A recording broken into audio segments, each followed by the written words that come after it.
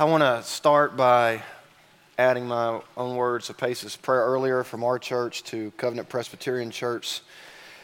Just so you know, it meant so much to us when churches reached out from everywhere when we went through what we went through, which is certainly different than what they're experiencing, though I'm sure a lot of the feelings of lostness and grief are parallel.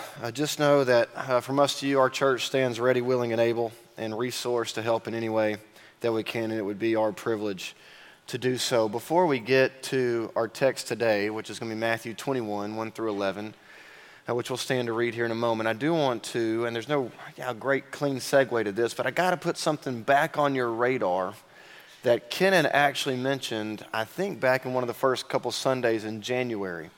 And that is our hope that as the years unfold here at Harvest is kind of part of the legacy we could leave on the kingdom landscape is this internship program that he mentioned a while back, that we could become a hub to both train and raise up marketplace leaders, missionaries, church planters, and that we look back 20, 30, 40, 50 years from now and literally the entire globe is populated with men and women that we've had the privilege of training and growing up in the faith and seeing God's kingdom continually come to earth in and through what he does in them. And so that program is still on.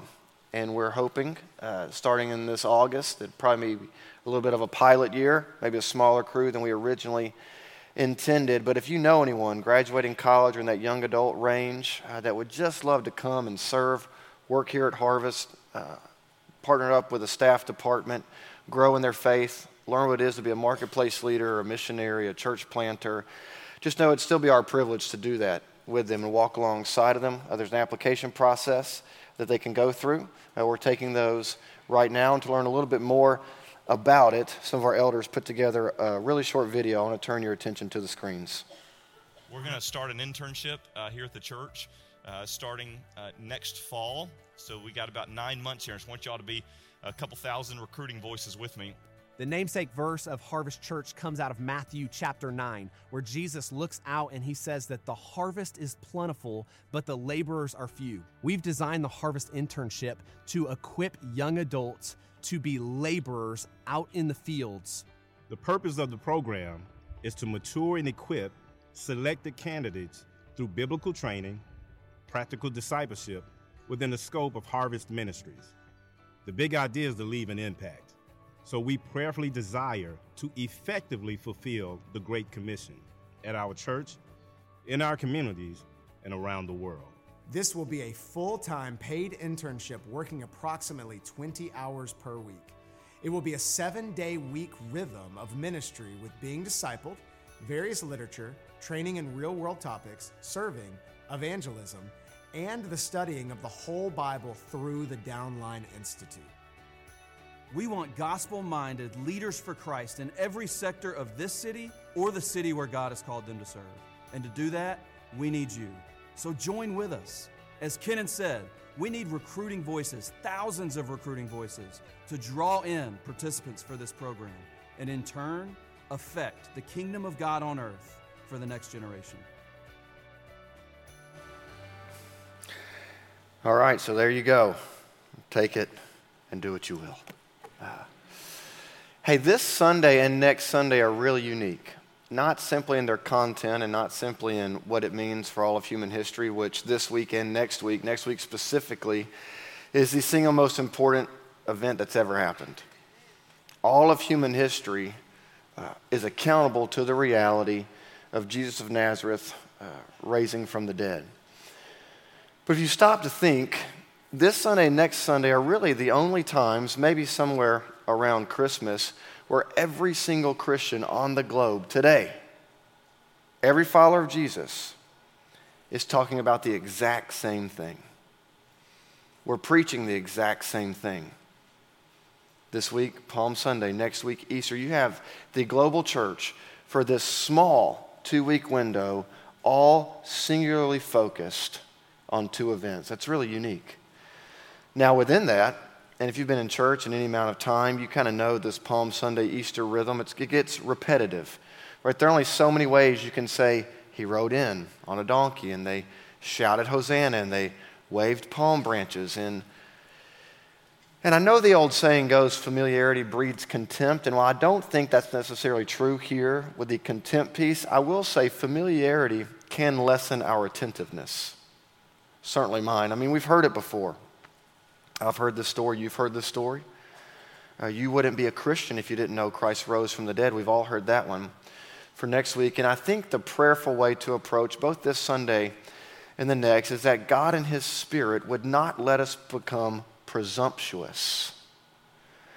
That maybe, as we pray each Sunday, the Bible really being from God, we haven't quite exhausted its depths. Amen? That though the story may be familiar, the Spirit's shattering of my heart and yours through this story may be altogether new in this season, unlike any others.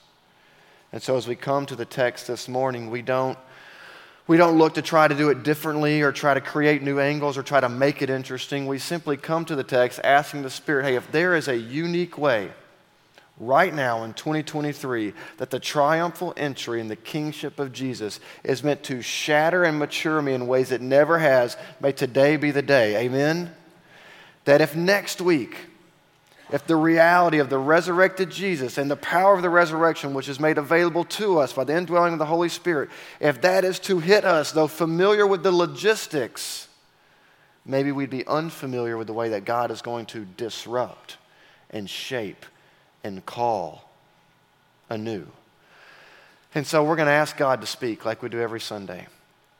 And we're going to ask God to speak amidst the familiarity, asking the Spirit to not lower our attentiveness, but to soften our hearts, that we would receive what is a familiar story in maybe new and transformative ways. That being said, if you're able, I do invite you to stand as we're going to read Matthew 21, verses 1 through 11. These are the very words of God. Now when they drew near to Jerusalem and came to Bethpage, the Mount of Olives, then Jesus sent 2 disciples, saying to them, "Go into the village in front of you, and immediately you'll find a donkey tied and a colt with her. Untie them, bring them to me. If anyone says anything to you, you shall say, 'The Lord needs them,' and He will send them at once." This took place to fulfill what was spoken by the prophet, saying, and this is Zechariah chapter 9, "Say to the daughter of Zion, Behold, your king is coming to you, humble, mounted on a donkey, on a colt, the foal of a beast of burden."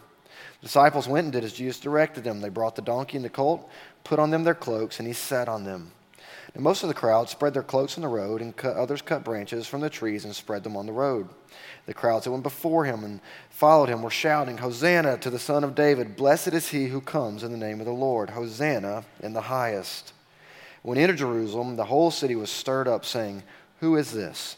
And the crowd said, "This is the prophet Jesus from Nazareth of Galilee." Matthew 21, 1 through 11, the word of God for the people of God. And God's people say, praise be to God. You may be seated. Father, we do ask You to speak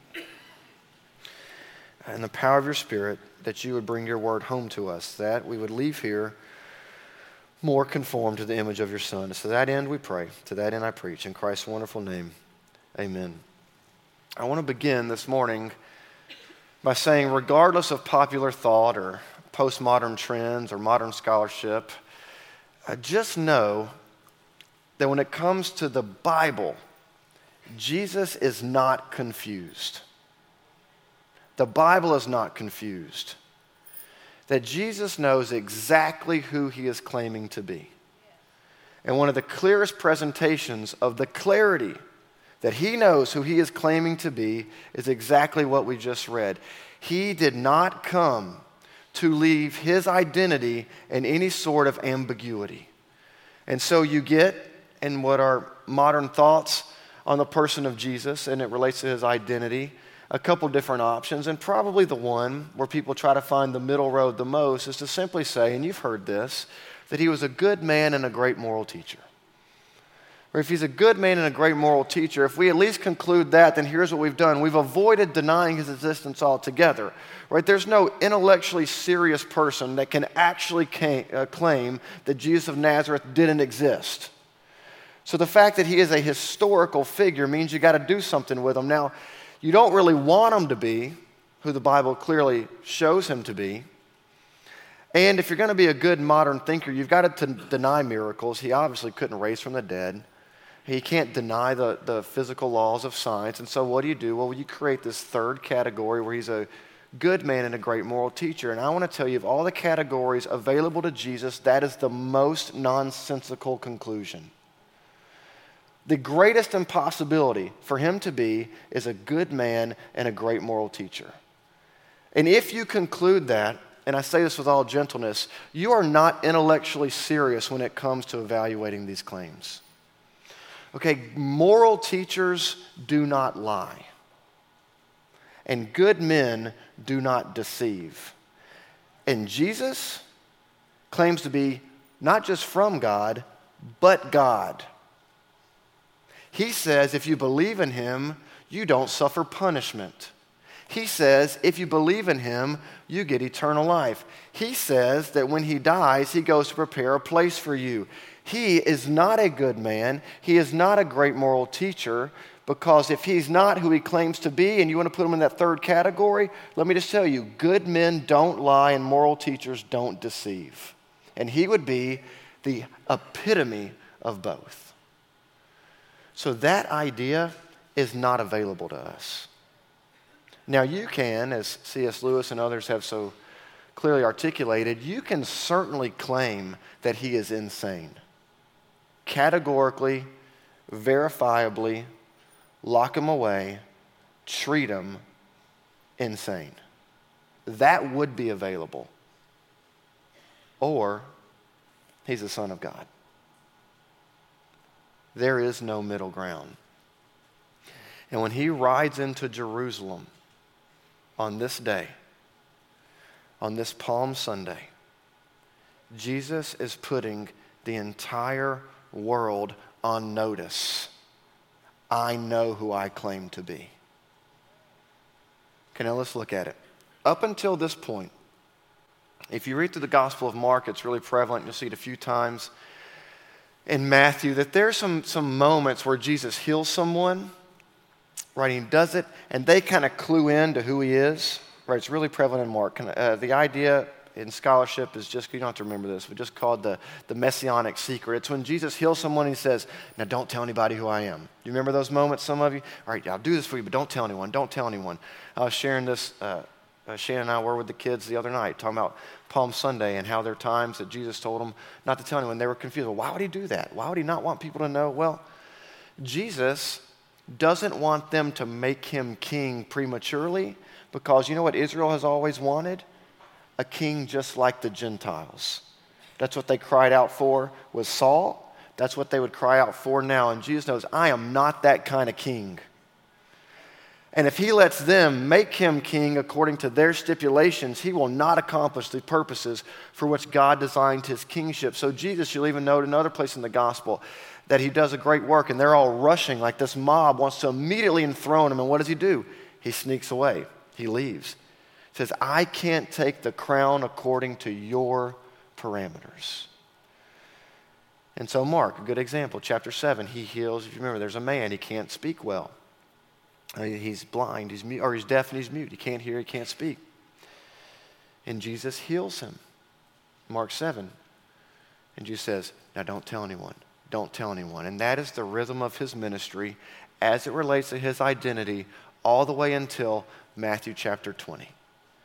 As Jesus is headed to Jerusalem, something happens. And I'm thankful to Dr. Tim Keller. I never saw this until this week. His preparation was really fun for me. But in Matthew chapter 20, Jesus leaving Jericho on his way to Jerusalem to ride in on the donkey, walks by these blind men. Right, so back up.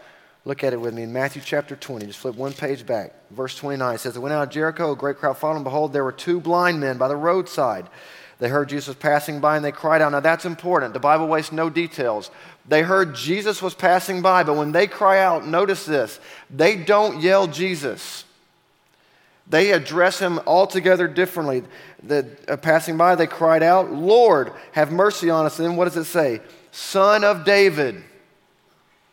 This is, in Jewish thought, it would be equivalent to these men crying out, "King of the universe, King of kings, promised one. 2 Samuel chapter 7, when God tells David, someone is coming and someone from your line is going to sit on the throne forever. He will never be dethroned. Your kingdom will be established forevermore. These blind men, in Jesus passing by, this is what they shout out.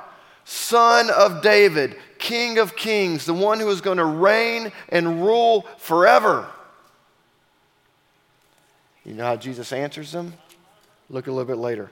Verse 32, and stopping, Jesus said, yes?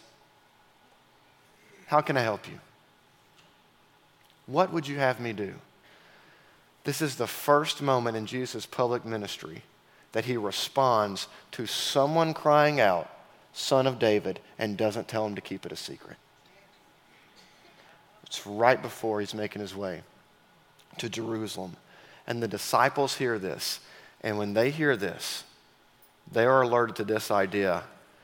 It's about to go down. The clash, the moment is coming because Jesus just publicly put everybody on notice. I am the King. Now, we know, as we get into chapter 21, some more clues and clarity that Jesus is not confused in what he's claiming. Because we saw at the beginning of our passage this morning, as they drew near to Jerusalem, he sends his disciples to go out and find the donkey and the colt. That is direct fulfillment. So there are going to be two things we find in these first 5 verses that add even more clarity to the end of chapter 20 that Jesus is not confused. Right, so he sends them out. Zechariah chapter 9, he says, your king has come to you on a donkey. He sends them to find the donkey. So the first thing is prophetic fulfillment. Jesus is going to fulfill prophecy strategically and intentionally, saying, this is me. The second thing is the requisition of personal property. This is only possible for a king. Only a king could go to someone and say, what you have, I need, and it not be theft. This was legal. This was permissible, but only if a king claimed it. So in taking the donkey and preparing to ride on it, we have both fulfillment of prophecy and requisition of property. Both things only available to a true and rightful king. But lest Jesus be confused. Say, okay, maybe he thought he was presenting that, but nobody thought that. Nobody clued in to what he was trying to do. Sure, he was in his own head, in his own mind. He was trying to make this big statement, but surely nobody picked up on it.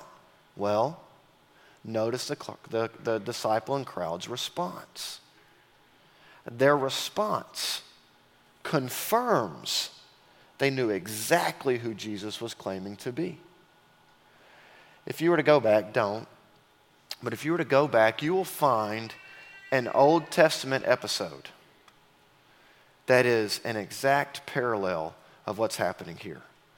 So 2 Kings chapter 9, you have Jehu. And Jehu is anointed. I'll read a few verses of it here, not the whole story, but I'll read a few verses here in a moment. Jehu is going to be anointed king. And right after he's anointed, the people respond by doing something. And that response is a normative response when you see someone who has a rightful claim to the throne. So in 2 Kings chapter 9, pick up in verse 11, it says, Jehu came out of the servant. So Elisha sends a servant to anoint him. And just to paint the picture, he kind of takes Jehu into a side room. And all his buddies are out there kind of wondering, what on earth is he talking to Jehu about? Jehu comes out, and now his buddies are going, hey, what is that guy? What did y'all talk about? So that's where we pick up the story. He said, why did that fellow come to you? And he said to them, oh, you know his talk. He tried to deflect. They said, no, that's not true. Tell us. And then Jehu said, well, he spoke to me saying, thus says the Lord, I anoint you king over Israel. Now watch what happens in 2 Kings 9:13. Then in haste, every man of them took off his garment, his cloak, and put it under him on the bare steps. And they blew the trumpet and proclaimed, Jehu is king. You know what they did in 2 Kings chapter 9? They took off their cloaks and they laid them down. They took off their cloaks and made a pathway for the king. What does the crowd do in Matthew chapter 21? They take off their cloaks and they lay them down, because this is the normal response to a true and rightful king. Harvest, I'm just telling you, there is no confusion in this passage. None. He knows he claims to be king. The crowd knows he is claiming to be king. They respond in the exact same way Israel throughout history had responded to welcoming a king.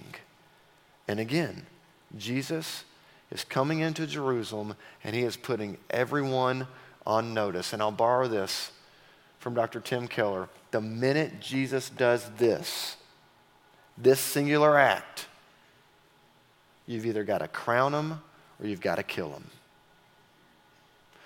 So we need to start feeling this heightened sense of emotion. Our passage said that the whole city was stirred. This is happening. The only other occurrence that talks about the entire city, entire nation being stirred is when Herod hears that Jesus is going to be born. It's the beginning of his life, and it's the end. And he's coming in, and everybody knows, and his disciple knows, it's crown him or kill him. Because Rome can't let another king live. And the Jewish people have a choice. Because if he's the Messiah, they know they've got to bow down, or they've got to get rid of him. There is no middle option available. Now let me pause there. The same is true for you and me. That's it. That as Christ comes into our lives, and as you encounter the Son of God, there are two options. Crown him or kill him.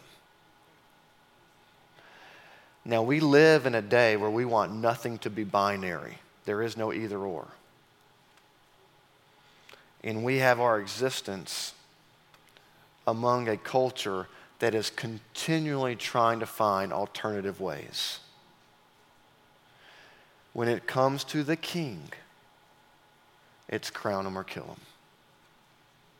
And that's it. So for the Christian, if we're trying to live in this middle gray area, I'm just telling you, from someone with a lot of experience of trying not to live in the extremes of this call, it does not work. And for me to proclaim him to be king and not continually crown him in every moment of every day, hear me on this, that's called treason. Crown him or kill him.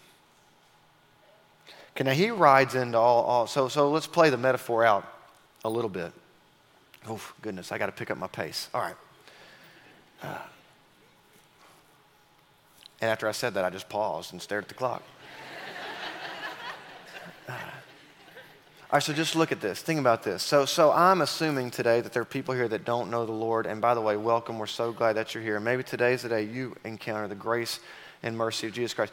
I just want you to know, for those of us that have tasted the grace and mercy of the Lord, if you haven't, none of us are here because we're better than you. We're here because God in his kindness showed us our need and we cried out help.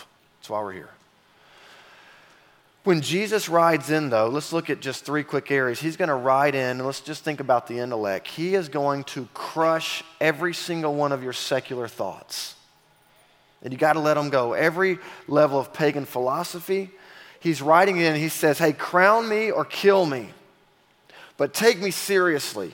Right? The most frustrating response that I find of any person is that they flippantly try to deal with the person of Jesus. If you're flippantly dealing with him, I'm just telling you, as kindly and gently as I can, you are not an intellectually serious person. Crown him or kill him. But don't pretend like his claims don't matter.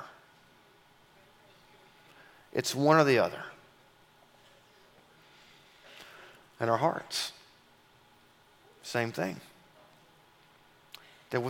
We would love for Jesus to be our friend, our comforter, our brother, our helper in a time of need, our true and perfect husband, as we're the bride of Christ. We want to be all of those things. And by the way, he is all of those things. but he's none of those things if he's not first king. And you can't want Jesus and all these other manifestations if you don't want to crown him first. Right? He can't be your friend until you bow your knee. He's not going to be comforter until you take off your crown and rightfully acknowledge his.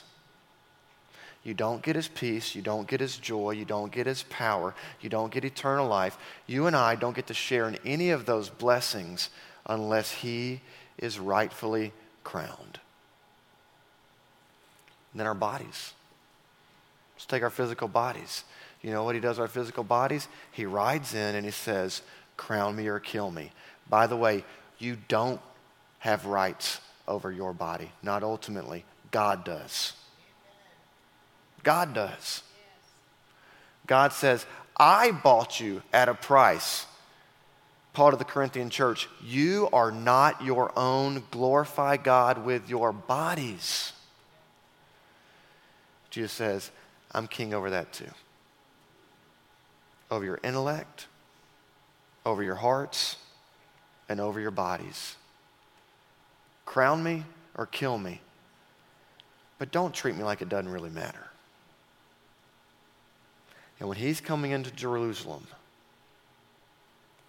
he is saying, take notice, this matters, there is no third way. This is Jesus appealing. This is why he weeps. Remember, he stands out, he weeps over their rejection of him, just crying out, just please, take me seriously. This matters. I want to save you and redeem you and love you and draw you close. Take me seriously. Crown me or kill me. I was reflecting this week on this reality. I was actually repenting to the Lord before I came up here for all the ways I don't rightfully acknowledge him as king in every single area of my life. And I've probably overstated it, but over communication is better than lack of communication. He is saying that he gets total, complete authority. We need to understand that. We don't get a say-so. It's not a democracy. He doesn't have a parliament. He doesn't have a Senate. He doesn't have a Congress. He doesn't have a Supreme Court. There are no checks and balances. It is Jesus the King, period. Now that could be a scary thought. Because I'll be honest with you, I can't imagine a single person I would ever want to give that much authority over to. But notice Matthew, notice Jesus, notice the detail here. Notice how he rides in. See, and it's how Jesus rides in that lets us know, hey, we don't have to be scared of this king. We can actually trust. In fact, he actually becomes the one singular being we would ever want those things to be true of. Because he rides in on a donkey. Again, the Bible wastes no details. So during this time, right, historically considered, if a king was going to ride into a city, he generally speaking had one of two options available to him. They were intentional and they were strategic. The first would be a donkey. The second would be a horse. Now, if a king rode in on a horse, everyone went, he is coming to crush us. Right? That was a statement of power. That was a bow the knee to me or you are going to be slaughtered. Or a king could ride in on a donkey. Now, if a king rode in on a donkey, he was proclaiming, you are my rightful subjects. I am the true king over you, but I come in peace. I don't come to hurt you. I don't come to harm you. I come lowly, like a servant, and it's an invitation, come to me. You don't have to be afraid. Gentle and humble, he rides in to Jerusalem saying, hey, just come. I'm not here to hurt you. I'm not here to slaughter you. I come in peace. Come to me. Now, how does he accomplish that peace? Well, not by killing them, but by him dying. So what kind of king, if you could imagine, will be the only type of king that you'd feel safe giving all of that authority over to that we just discussed? I'm going to say it's the one that rode in not trying to crush and slaughter me, but the one who was crushed and slaughtered on my behalf. That to be the kind of king that when the entire power of the universe is at his disposal, that he didn't take himself down from the cross. It'd be the kind of king that me knowing my own filth would get low and wash my feet. I could trust that kind of king. And Jesus rides in and says, crown me or kill me, but the king is here. Now, in him being king, and I'm almost done, in him being king, there are a few things that are true of that. Here's the first one. A king has final and ultimate authority over every single decision. Let me say it again. Every single decision. There's not anything you or I do as part of our daily rhythms that isn't supposed to be submitted to him. That's in every decision, looking at him and saying, what would you have me do? Every decision, hey, not just the ones we agree with. All of them. Here's what else is true. If he's a king, he's got a kingdom. He's got a domain. There's an abode. The Bible calls that all of creation. This is all rightfully his and everything that's in it. So if he's going to be a king, he's got ultimate authority. If he's going to be king, he's got a domain. But you know what else? You can't be a king if you don't have a people.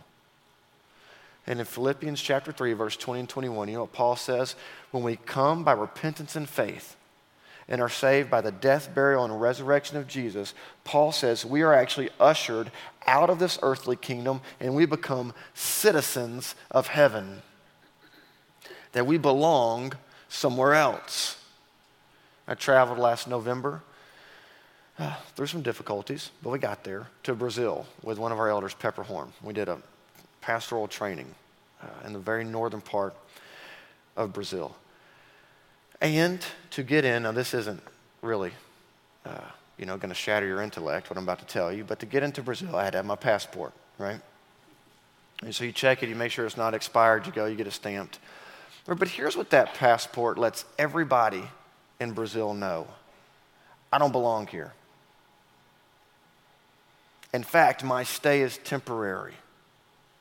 I've got verified documentation that I, earthly considered, I belong to an entire different kingdom called the United States of America. Now that lets them know. When we come to faith in Jesus, hey, you get a brand new passport. Citizen of heaven. And if we're living like Jesus is king, you know what that does? That lets everyone here know I belong somewhere else. I'm going to live like I belong somewhere else. I'm going to think like I belong somewhere else. I'm going to worship like I belong somewhere else. I'm going to navigate pain like I belong somewhere else. I'm going to have a marriage that looks like I belong somewhere else. I'm going to raise my kids like I belong somewhere else. I don't belong here. But while I'm here, I'm going to let everybody know my passport, which is a transformed life, says Jesus is king. All right, so I mentioned very briefly earlier that a king could ride in on a donkey or he could ride in on a horse. When he comes and puts the entire city of Jerusalem and thus the world on notice that he's the king, he comes on that donkey. But harvest, he is coming again.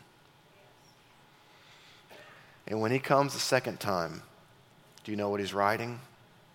He's riding a horse. That's the last time. That's the last moment. And at that point, there is no time left. Revelation 19, on this, says, I saw heaven open, and behold, a white horse, and the one sitting on it is called Faithful and True. And in righteousness he judges and makes war. His eyes are like flames of fire, and on his head are many diadems. And he has a name written that no one knows but himself. He's clothed in a robe dipped in blood, and the name by which he is called is the Word of God. And the armies of heaven, arrayed in fine linen, white and pure, were following him on white horses.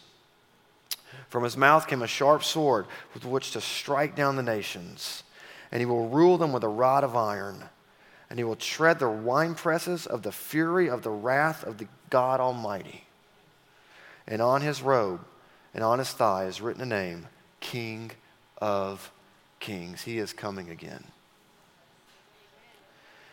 And it'd be far better for us to encounter the king on the donkey than the king on the horse.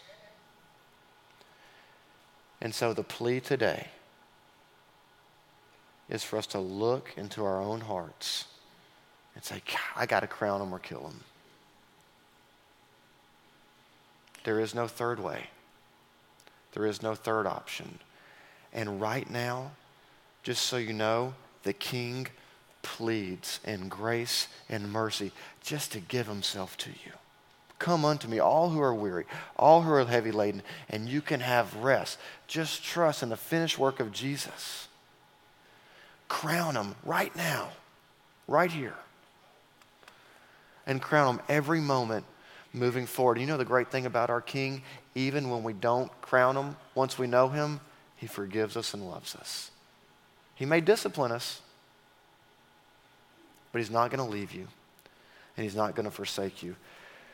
Harvest, one day, the scriptures promise us, one day, every knee is going to bow. It's not like we can get out of it. But it'd be a whole lot better for us to bow out of joyful delight than out of wrathful compulsion. Let's pray. Oh, Jesus, you're King. And if I'm honest, there are a whole lot of days where I like the fact that you're King, but it's kind of in name only. And I can come on a Sunday and I can say Jesus is King, and on Monday my life can say crucify him. And I just pray in your kindness and the power of your Spirit, would you make our lives more congruent with what we proclaim? That it would be our desire to, yes, ultimately crown you, but also in our daily decisions, recognize who you are.